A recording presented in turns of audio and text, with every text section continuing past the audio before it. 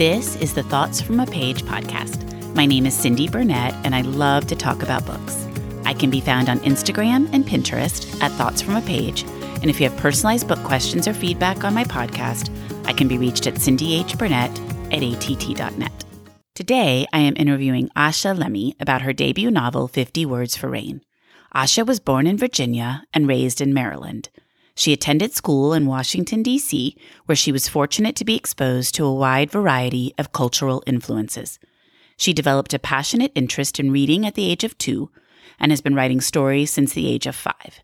After graduating from Boston College with a degree in English literature and creative writing, she relocated to New York City, where she worked in book publishing. I partner with Murder by the Book for this podcast, and 50 Words for Rain can be purchased there. The link is in my show notes. Thank you so much for listening, and I hope you enjoy this episode. Welcome, Asha. How are you today? I'm great. How are you? Thanks so much for having me. So first, you were just selected for the Good Morning America's book club. Tell me all about that, like getting the phone call and how it all went and the whole process. I can't wait to hear about it. So I actually found out in an email in June, and I freaked out. I was kind of like running around my very small studio apartment, just getting very, very excited. And it was really surreal to actually see it on the TV. And it was awful to have to keep it a secret. It was so hard, but the payoff was completely worth it. Well, I'm sure that is hard once you know and you can't really tell anybody. That's publishing. Publishing is all about having to sit on information. So it's a learned skill. I guess that's true because you worked in publishing before you were writing your book, correct? Or while you were writing your book? I did, yes. And it was always, we don't have the green light to announce this yet. Typically, by the time you hear about a deal as a reader, it's been in the works for a while. So why don't we start out by talking a little bit about 50 Words for Rain? Why don't you tell us a little more about it? Sure. So it's historical fiction. It's a coming-of-age story about Nori, who is a biracial young girl growing up in post-World War II Japan. Nori is the child of an affair between a Japanese aristocrat and an African-American soldier. And she is a big problem for her very traditional, very proud grandparents. And they keep her in their attic so that no one will find out about her. And it's kind of a sad life for a child. You know, she doesn't have any friends. She doesn't have any exposure to the outside world. And it's not until her older half-brother, Akira, comes to live at the estate that she's given an opportunity to form a bond. Where did you get the inspiration for the story? Well, so I always knew when I sat down to write something, I knew I wanted to tell a story about a girl who kind of blooms where she's planted, girl who has to teach herself a lot and has to kind of grow up largely in isolation. So that was the idea that came to me. And then everything else kind of flowed from there. Like the skin lightening, that portion where she's having those treatments, where did that come from? Well, that is a common practice, unfortunately, in places in the world. South Korea, India, Bangladesh, the Philippines. I mean, all of these countries have booming businesses for skin lightening creams because of the effect that colonialism has had on the world. People have internalized the idea that if they have lighter skin, it signifies that they have a higher social status. And I knew that in the context of the story, that that's something that Yuko, the grandmother, would almost certainly believe. And Nori's dark skin is, it's the most noticeable thing about her from an outsider's perspective. It immediately identifies her. So I knew that that was something that Yuko would probably try and get rid of if she could. So how did you decide to set it in Japan? So I've always been interested in Japan. From the time I was very little, I had a close influence in my life growing up, and she's a Japanese immigrant. I used to play with her kids, and so it was kind of organic for me. I started learning Japanese when I was like 8, and I used to read Japanese poetry, and I didn't want to have to read translations, so I figured I'd learn the language, which is kind of a nerdy thing to do, but that's kind of how I am. So when I was reaching for a setting in historical fiction, I knew I wanted one that was less commonly explored and that I knew a little something about and that I had a close resource to draw from. So Japan just felt kind of natural. Well, that's what I liked so much about it, actually, that it is something that's less explored. I love historical fiction. That's kind of what I specialize in. And it's always just so nice to see an area that isn't something that's just constantly covered. I love historical fiction too. So I definitely agree with you there. I've read so many stories about the United States and England and Poland and France and Germany. And, Japan just doesn't come up a lot. It definitely does not. So, since you worked in the publishing industry while you were working on your book, did you feel like there were things you knew to do or knew not to do, or did that really impact your writing at all? Well, most of the book was at least kind of bare bones written before I got my first publishing job, but it definitely helped me as far as realizing that I needed to get people's attention immediately. When you send query letters to agents, like they get so many of them, and just seeing that volume made me realize what I was up against as far as needing to make sure that I had a hook and that I hooked fast. So that helped a lot. I guess I hadn't thought about that too. That would really help you with the query letter process and kind of being Yeah. familiar with what to include, what not to include, what Yeah. matters, what doesn't What got matter. empty, what got thrown in the trash, and what got opened. So Yes, exactly. You avoid those ones that get thrown in the trash, right? Did you have to do a lot of research? I did. I was not alive back then, believe it or not. And so I definitely had to learn what life was like 40s and the 50s and the 60s. And I had a lot of fun. I was able to talk to people who either were alive back then or their parents were. And I read a lot of books and I watched a lot of documentaries. And that's probably, I think, why I write historical fiction, because you just get to go on this immense journey of learning. And it's so much fun for me. Well, I think that's why I like to read it so much because I love inspiring stories, but I also just learning about different time periods a lot, and historical fiction is perfect for that. So Nori is clearly trying to find her place in the world and understand herself. Why did you decide to write about that particular topic? Well, I think we're all trying to find where we belong. And, for me in particular, I started writing this when I was 16. I think I was at that age where I was really starting to wonder who I was and what life had in store for me. And Nora just felt kind of like an extension of myself. And I almost feel like we grew up together in a way, because I was 16 when I started it. It's been 10 years and, now the book is in the world. So I feel like we kind of got to grow up together, which was fun. Oh, I love that. It started when you were 16. That's amazing. Thank you. So 10 years, obviously you were not writing the entire time on it, I'm assuming. You started the process, had some ideas, kind of fleshed it out. Then did you just come back to it at some point? Yeah, so I wrote it. I started writing it in junior year of high school, and I didn't really sit down to finish it until I graduated from college. So it's probably about 21, 22 at that point. I think I had a lot of thoughts and feelings and observations that I wanted to put on paper. And I think I also finally had the confidence to say, okay, I'm gonna do this. And whether it works or doesn't work, I'm gonna finish this book. What do you hope your readers take away from the book? I hope it makes everyone think a little bit more about the boxes that we put ourselves in and the boxes that we put other people into, and whether or not they are really justifiable. Well, your book's coming out at a great time for that topic because obviously, as the summer has progressed, that's been a highly relevant topic. So that works out well that it's coming out kind of right when we're in the middle of that discussion already. Yes, well, I think some things about Nori's story are timeless.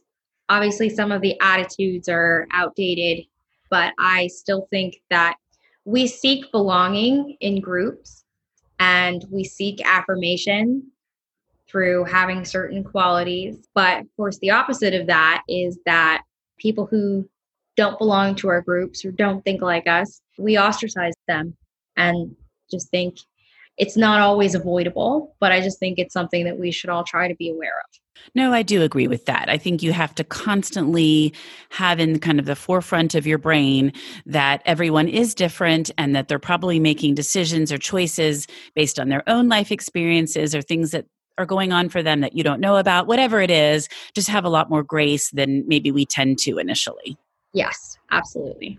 The other thing that kind of resonated with me was with Nori, and you were talking about community and relationships, and she just was so lonely when she was young. And obviously she was kept in the attic, so she was lonely. But when her brother arrives, just every single bit of attention he paid to her, she just lapped up. And I think, it was startling for him because he had not encountered someone like that before. Yes. Well, I think he was initially curious about her, and then I think it bloomed from there. I don't think he ever expected to grow as close to her as he did, but that's kind of the beauty of it. Some of the best things in life are surprises. No, I agree completely. And he'd probably been set up by the grandparents to not want to like her. And, Oh, absolutely. yeah. So, it probably took him by surprise that he's like, well, she's nothing like they were describing to me. And then he realized she really didn't know even her own story. Right. I think he probably before he met her, he thought of her as a concept, much like Yuko thinks of her. Yuko doesn't really see her when she looks at her. She sees the thing. She sees the scandal. She sees the shame. She doesn't see Nori as a person. And I think Akira initially thinks of it that way. And then when he meets her, he realizes that she's just this precocious little girl. No, I agree. And obviously, thankfully, was there to kind of help Nori along, which I, is so happy to have him show up and help her because it's hard to read about those early years. Yeah, I guess it tugs at the heartstrings.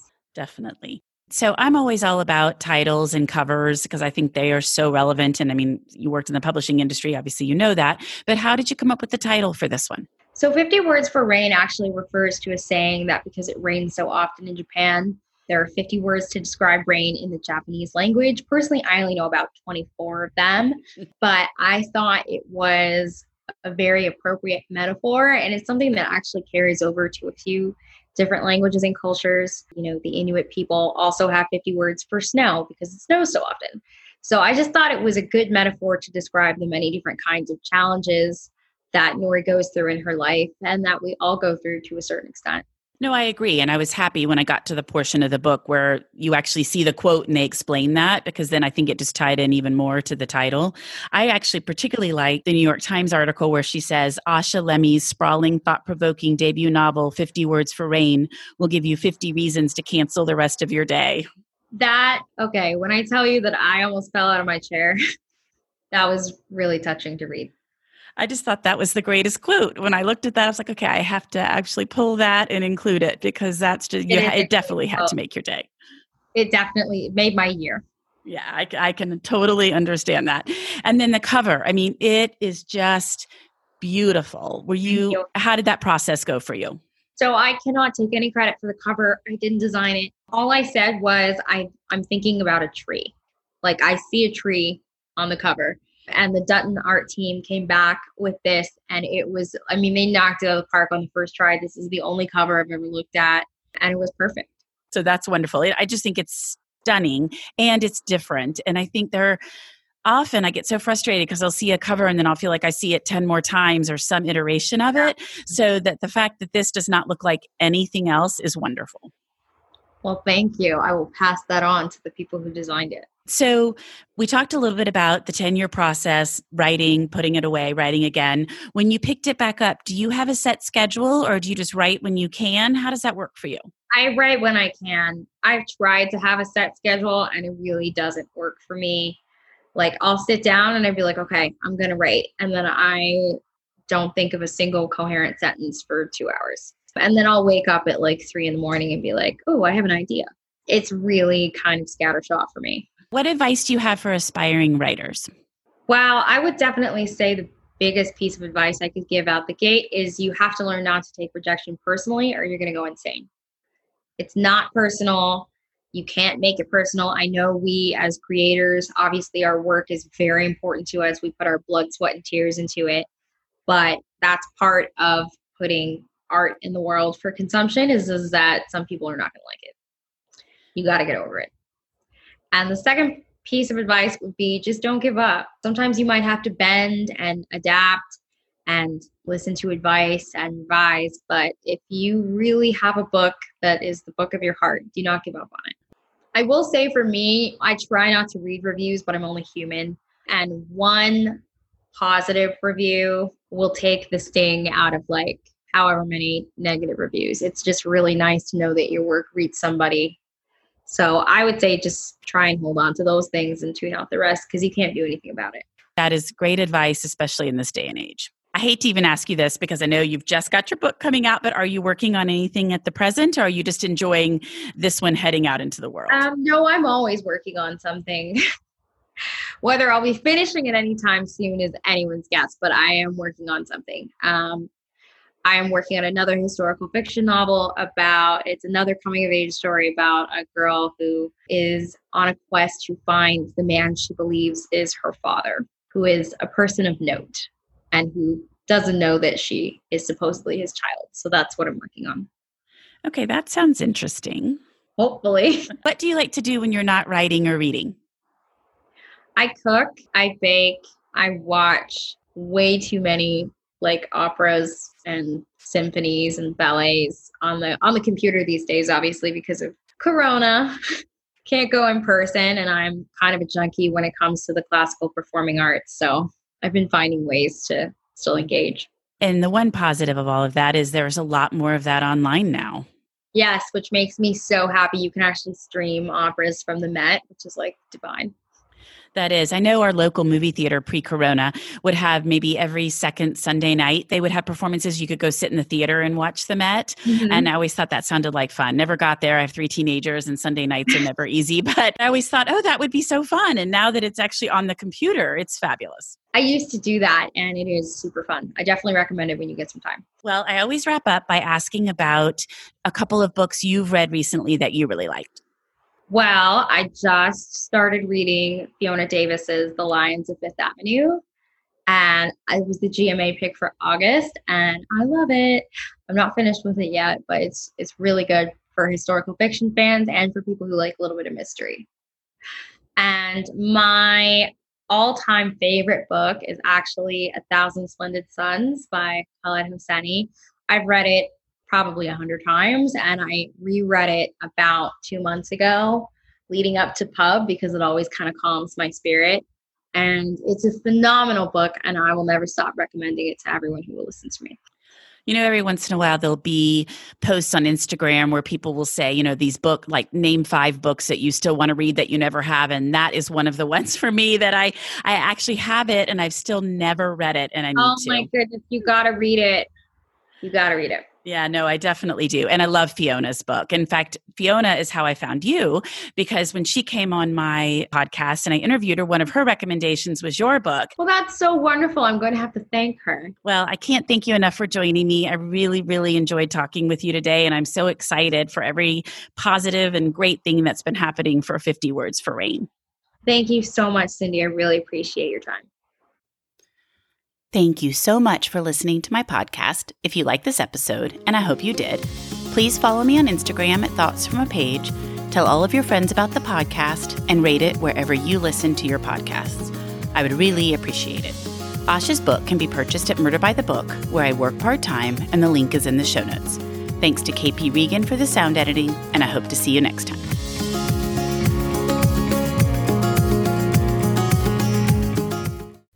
Are you tired of seeing your teen or young adult struggle on a path that clearly isn't the right fit? Is your teenager confused about which direction to take after high school?